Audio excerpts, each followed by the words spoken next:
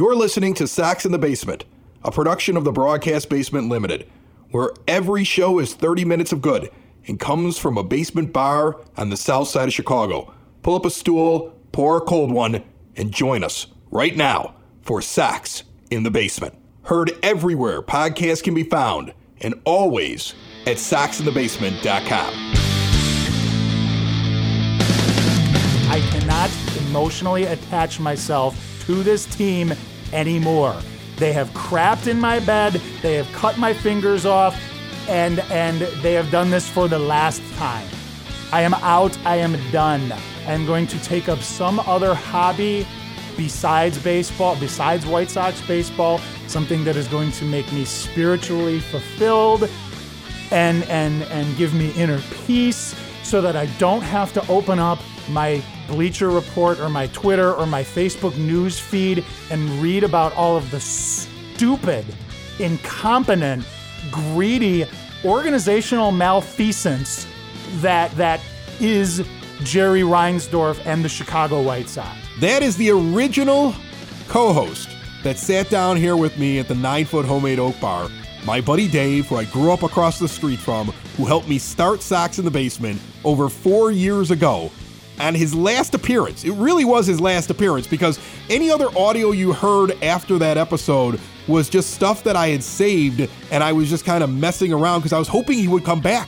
I was hoping it was just like, oh, I'm so mad about Tony La Russa joining this team. I'm never coming back. And I figured he'd be back in like a month.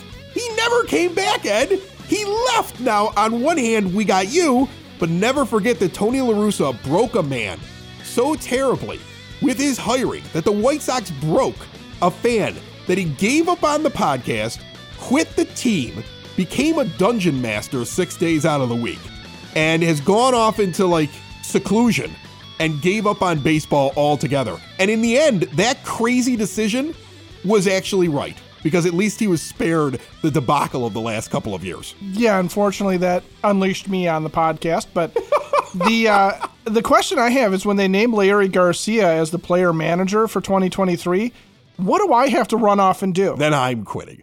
When Leury Garcia becomes the player manager, I'm done. When Rick goes, we did give him a lot of money, so we're going to have him move into a managerial role, and that'll open up some room there on the 26-man roster. We think this is the best thing. He knows our organization better than anybody. Then I'm out. Then I'm just packing my bags and I'm leaving the podcast. That's it. At that point, I'm done. I'm done with the team. And at that point, it'll be Sox in the Basement. Right. And I'll just try and put on a really bad New England accent. And right. And I'll go buy a 3D printer and become a dungeon master as well. I don't even know how to play the game, but I'm going to definitely do it. You can figure it out. Just watch the last season of Stranger Things. You pick up some ideas.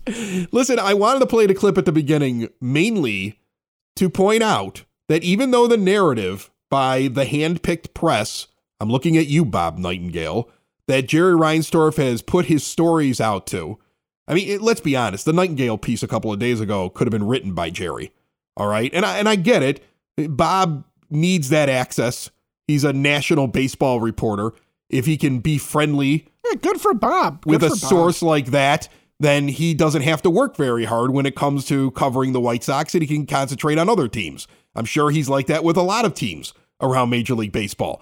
But the idea that, we all wanted this to work and nobody saw this coming, and everybody should have expected Tony La Russa to help the White Sox. I saw this coming. Yeah, everybody saw it. There were only two people who believed it was a good idea to bring in Tony La Russa a couple years ago: Jerry Reinsdorf and Tony La Russa.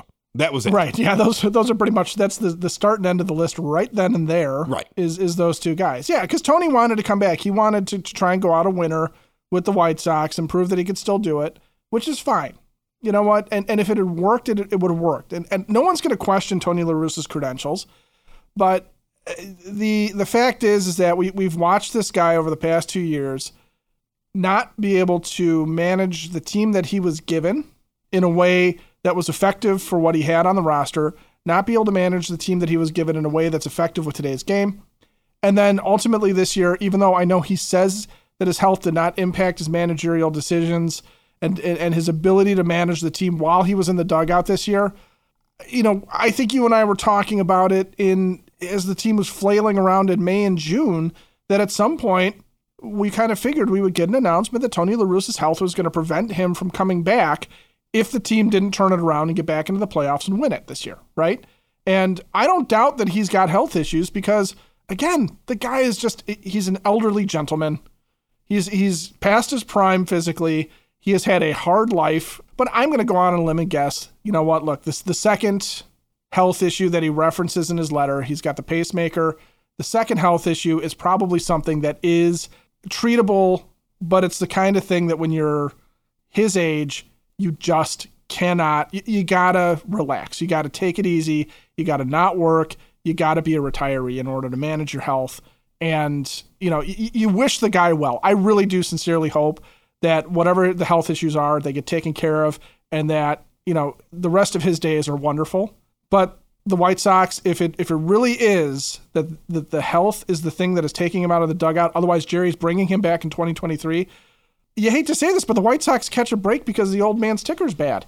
This episode of Sox in the Basement brought to you proudly by Family Waterproofing Solutions. You heard the ad at the beginning of the show. Remember, if you mention Sox in the Basement when you give them a call at 708-330-4466, you get a deep discount. Check them out at familydry.com and see what a difference a family makes. The thing that I want White Sox fans, especially those that listen to this show, to pay attention to in the next couple of days, couple of weeks, couple of months, I want you to pay attention to anybody covering this team that uses the word, oh, it's disappointing. So disappointing. I'm disappointed. No, you should be angry. I think that when you start hearing people just saying it was just a merely disappointing season and avoid blaming anybody, can't be La Russa's fault, can't be Hahn's fault, can't be Williams' fault, not blaming Reinsdorf, not banging on the table saying that the owner is a problem and how things have run in the front office over the past multiple years and multiple seasons and what led you to the rebuild in the first place, a rebuild that Ed says wasn't even a rebuild. If you're not talking about that right now and you're just covering, well, he wasn't feeling well, he has to move on, now Rick will go into his search, and you're not questioning loudly why this front office remains intact, you're just towing a company line at this point. You have something that benefits you by being nice to the White Sox. Watch out for those folks. It's an absolute garbage thing to say this was like an act of God, a freakish season, an outlier of some sort. It's the result of incompetence in the front office. Listen to Rick Hahn here in his press conference on Monday. Try to explain that if he didn't think he could do the job, he would leave. We have to believe that we're capable of getting ourselves to the level we need and be able to critically look at the things that we didn't do well this past year and find a way to get better and have faith in ourselves that we're the right people. If there ever got to the point where I felt I wasn't the right person in my role, I'd step aside. Oh, isn't that cute? I wish that I could decide whether or not I get to keep my job in any profession that I've ever had or ever will have. Right? Well, in your current one, you do. Literally, you could just go be a dungeon master, like you said. But I mean, what a recipe for success right there. That the guy who probably should be removed, that the front office that should be removed, well, as long as they feel good about it, trust us, we'll let you know when we should be fired. I mean, what he said was incorrect. They've got to be able to take a critical look at their own weaknesses and figure out what they did right and did wrong. But that's everybody everywhere in any job, like you said. I mean, that's accountability. That's having pride in your work. That's being able to determine whether or not you are the right person for the job. And no, you don't get that self-determination in any job you have. Jerry Reinsdorf is the one that's supposed to be taking that critical look as to whether or not Rick Hahn is the guy that should be doing this job. Kenny Williams, I think, is supposed to be that guy too. The problem I have there is, and I will say this about Tony La Russa's farewell letter, okay?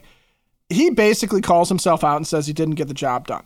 So here's a guy who is a Hall of Fame manager, who is stepping back because of health reasons, who is basically saying, I'm disappointed in myself. The team did not finish in an acceptable way.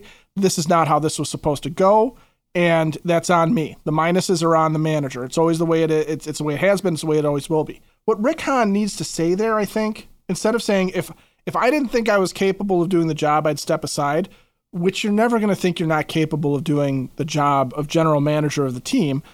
What he needs to say there is, if this rebuild doesn't work, if we don't win a championship out of this, if we don't gain the sustained success that we talked about at the beginning of this, then I haven't done my job. That's accountability. That's actually understanding what it is. But sitting here saying we got to critically look at ourselves, figure out what our weaknesses are, and if I don't think I'm up to it, I promise, pinky swear I'll step aside. No. That's not accountability. That is literally like me saying that, if I thought I was dragging Sox in the Basement down, that I would just stop appearing on the show. Instead of you just muting me and whatever I record, leaving it on the cutting room floor in favor of whoever else you can get on a microphone.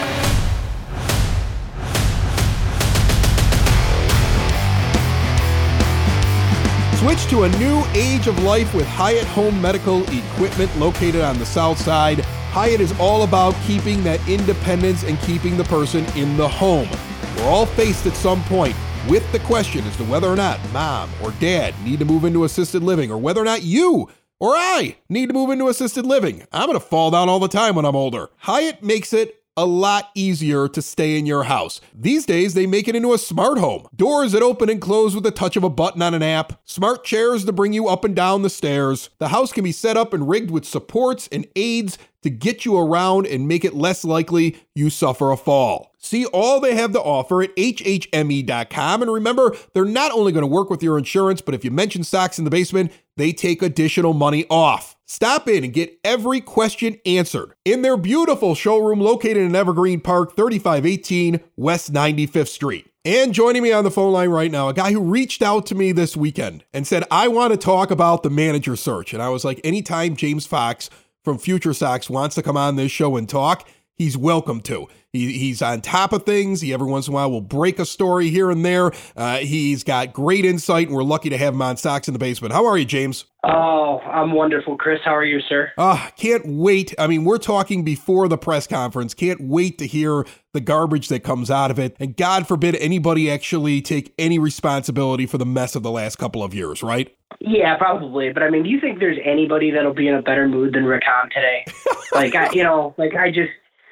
Like 2 years ago when he looked like he was like held captive, when he like announced the hire after he's finally like convinced everyone to like rebuild and do this the way that a lot of us thought was like the right way. And then they're like, here's Tony La Russa.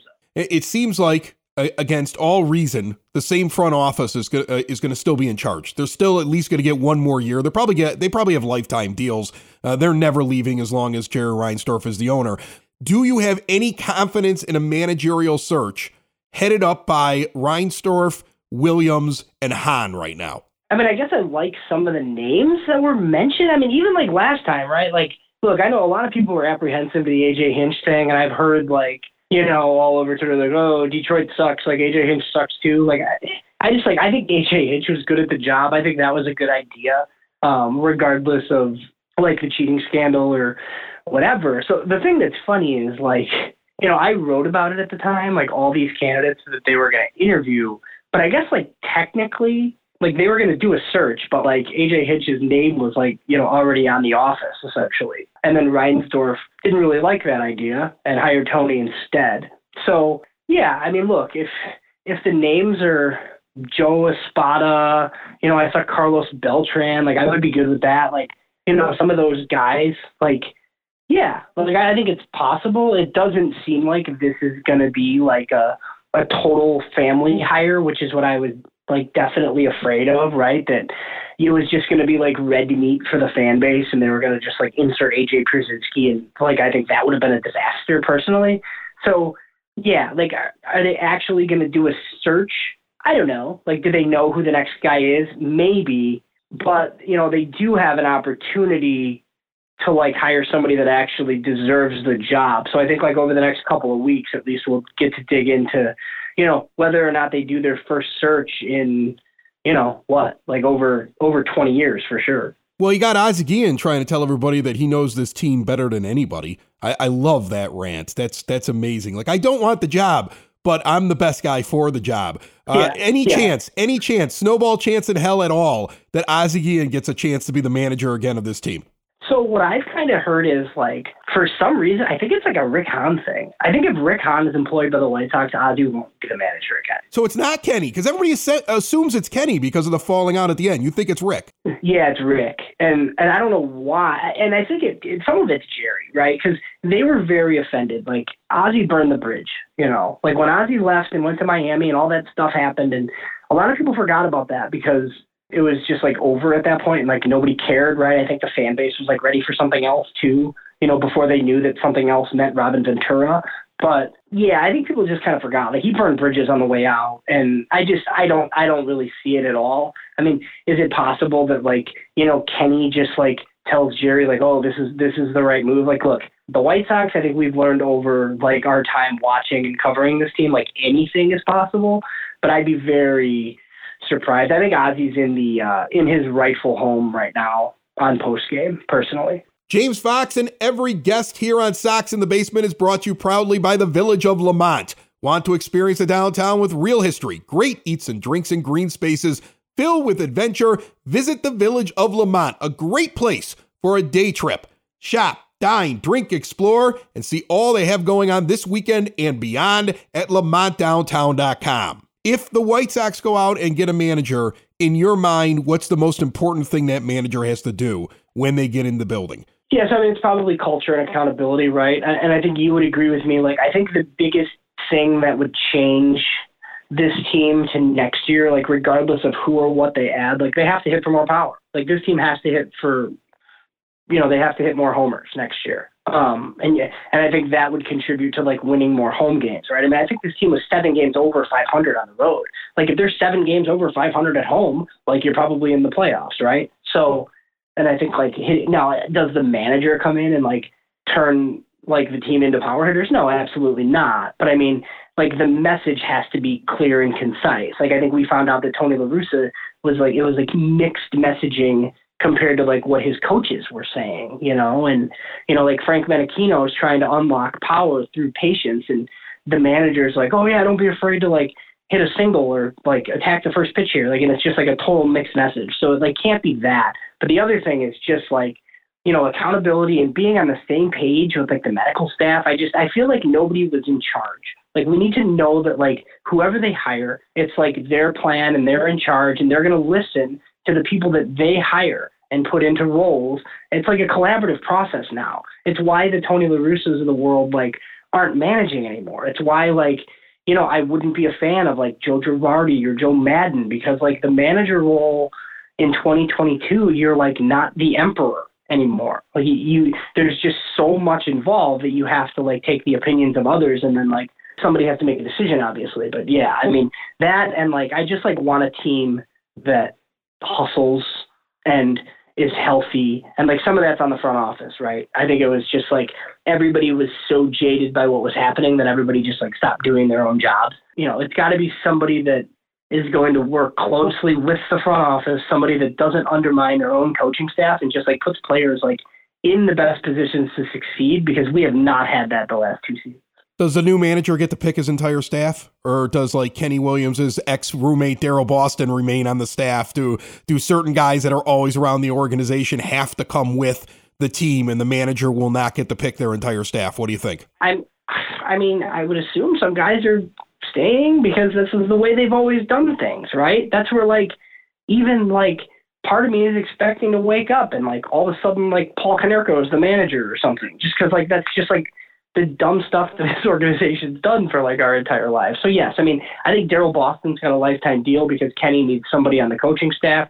I'd be really surprised if like Ethan Katz is elsewhere. I mean, I know that's tough. Like, you know, do you go into these interviews and you're like, hey, how do you feel about Ethan Katz as your pitching coach? And like, you know, whatever. I think most of these guys, like especially a first time manager, would be like, oh yeah, that's fine.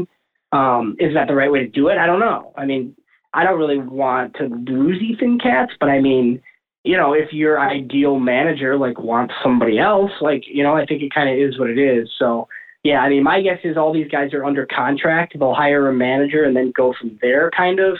But I would imagine there will be some holdovers.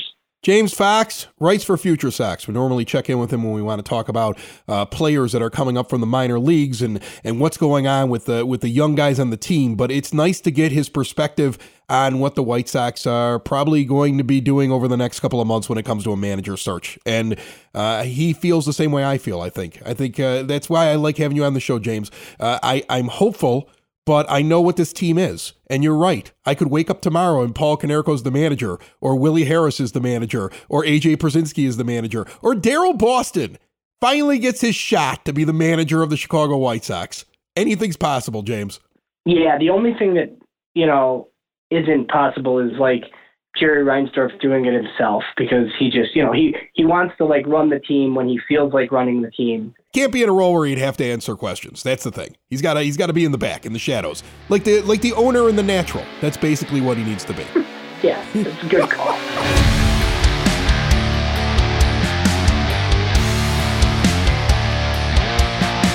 If you haven't gotten out there yet or recently, get out to Hailstorm Brewing Company, the official brewery of Sox in the Basement, in Tinley Park, 8060 186th Street, right off of 80th Avenue, a ginormous beer hall with the brewery right there in view, the outdoor patio. It's the perfect time with the fire pit outside. They have live music on the weekends, trivia nights, and all kinds of fun events, and they've got great beer. The Oktoberfest lineup is amazing. Great food, great beer, great fun. Get out there now. Make sure to follow them on their Facebook page at Hailstorm Brewing Co. and see all they have to offer at hailstormbrewing.com. So you hear James Fox, you hear him talk about possible managerial candidates, but that thing right there at the end where he points out that he doesn't believe that the new manager will get to walk in and make decisions as to who he wants on his staff. That guys like Daryl Boston, who are necessary, as James alluded to, because Kenny needs to have somebody in there that's going to go back and tell him what's going on,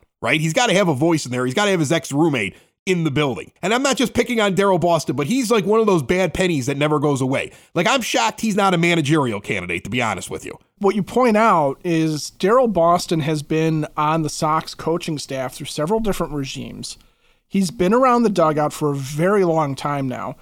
And this isn't a knock on Daryl Boston as a coach or what he potentially brings, but you don't see that happen in other organizations. When a new manager comes in, they don't necessarily keep the old manager's coaching staff. They did this for years. Okay, you have a pitching coach in Ethan Katz, who very much is a guy that could stick around the way his predecessor did, right?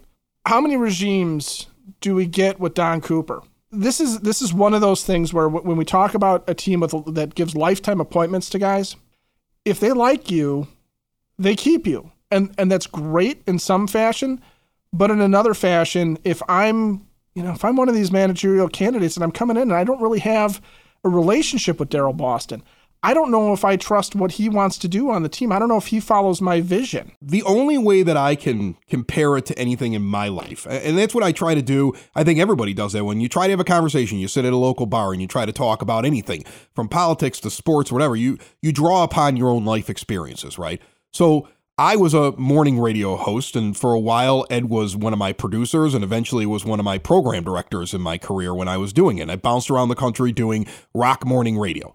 The first two stops that I went to, I was given the ability to pick who I had on my show, right? I got to pick who was the sports person and who did the news. I got to pick who was the producer. I got to find somebody that went out in the street and talked with people with a microphone and did goofy stunts. And I got to find the crew that I wanted to work with. And whenever somebody tried to force somebody into my crew or make me keep somebody that was a holdover when I got to a radio station, I refused.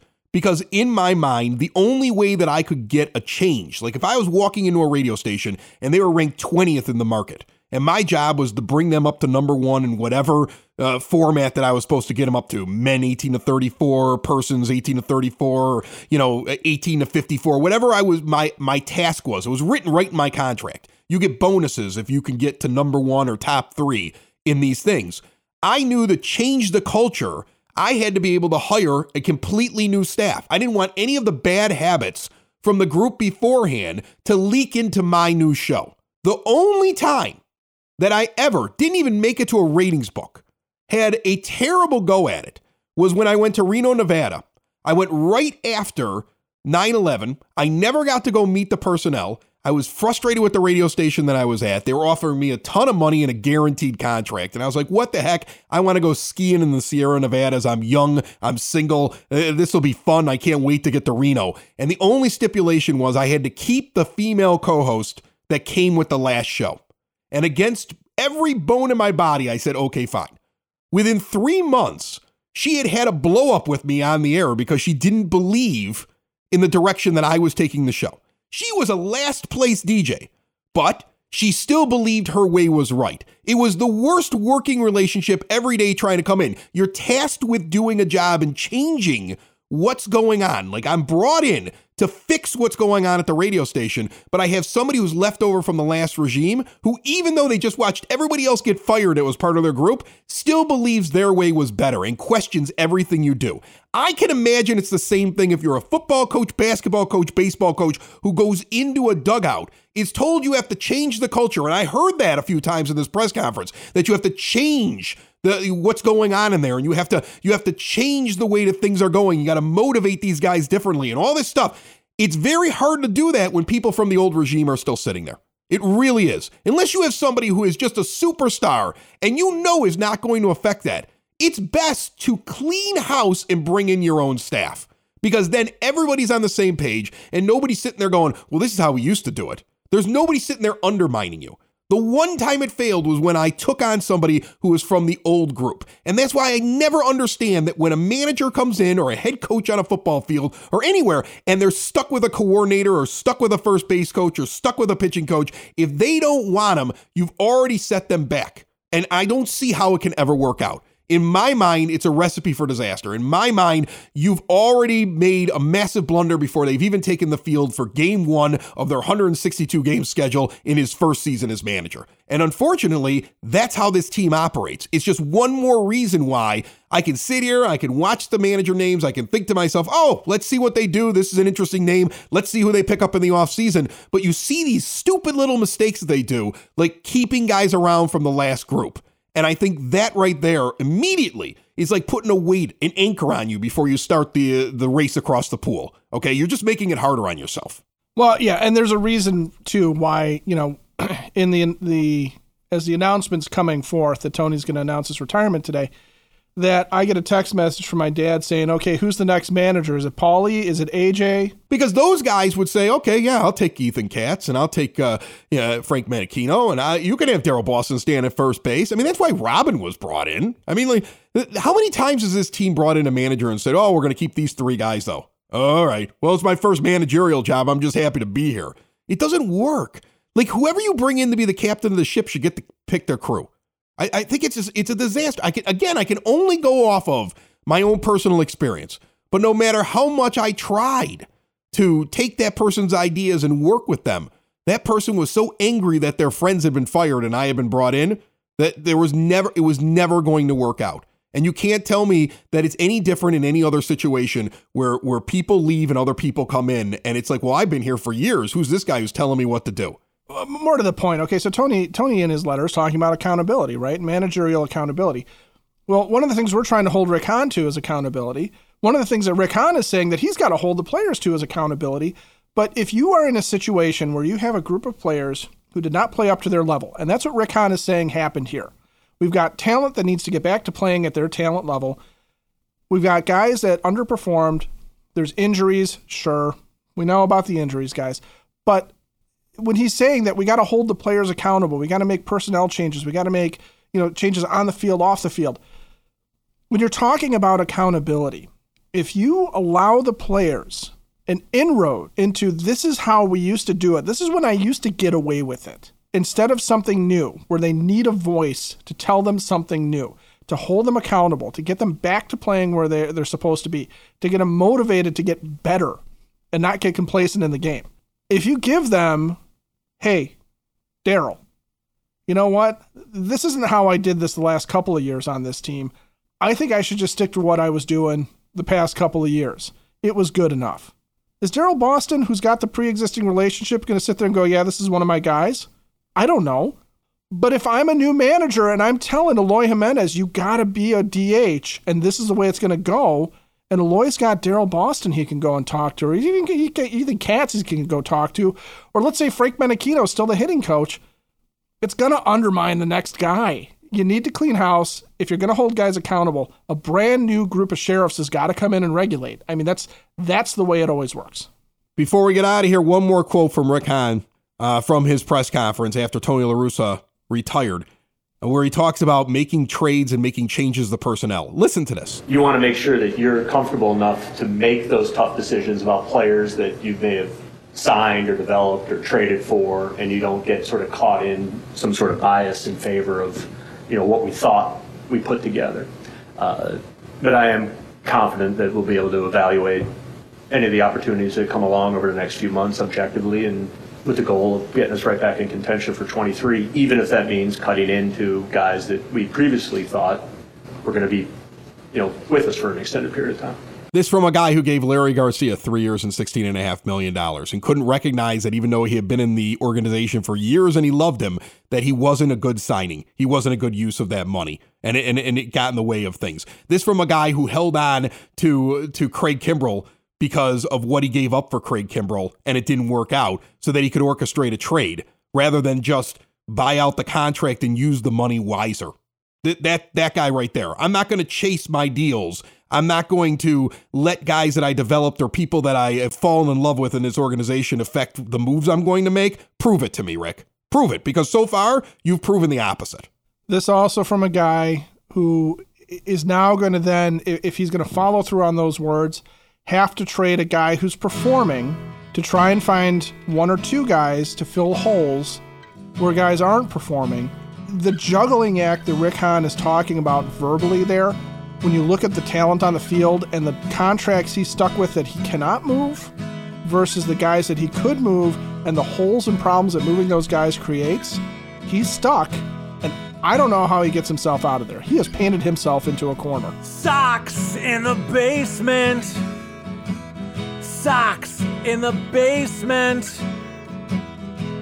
Sox in the basement. Sox in the Basement. Heard everywhere podcasts can be found and always on soxinthebasement.com.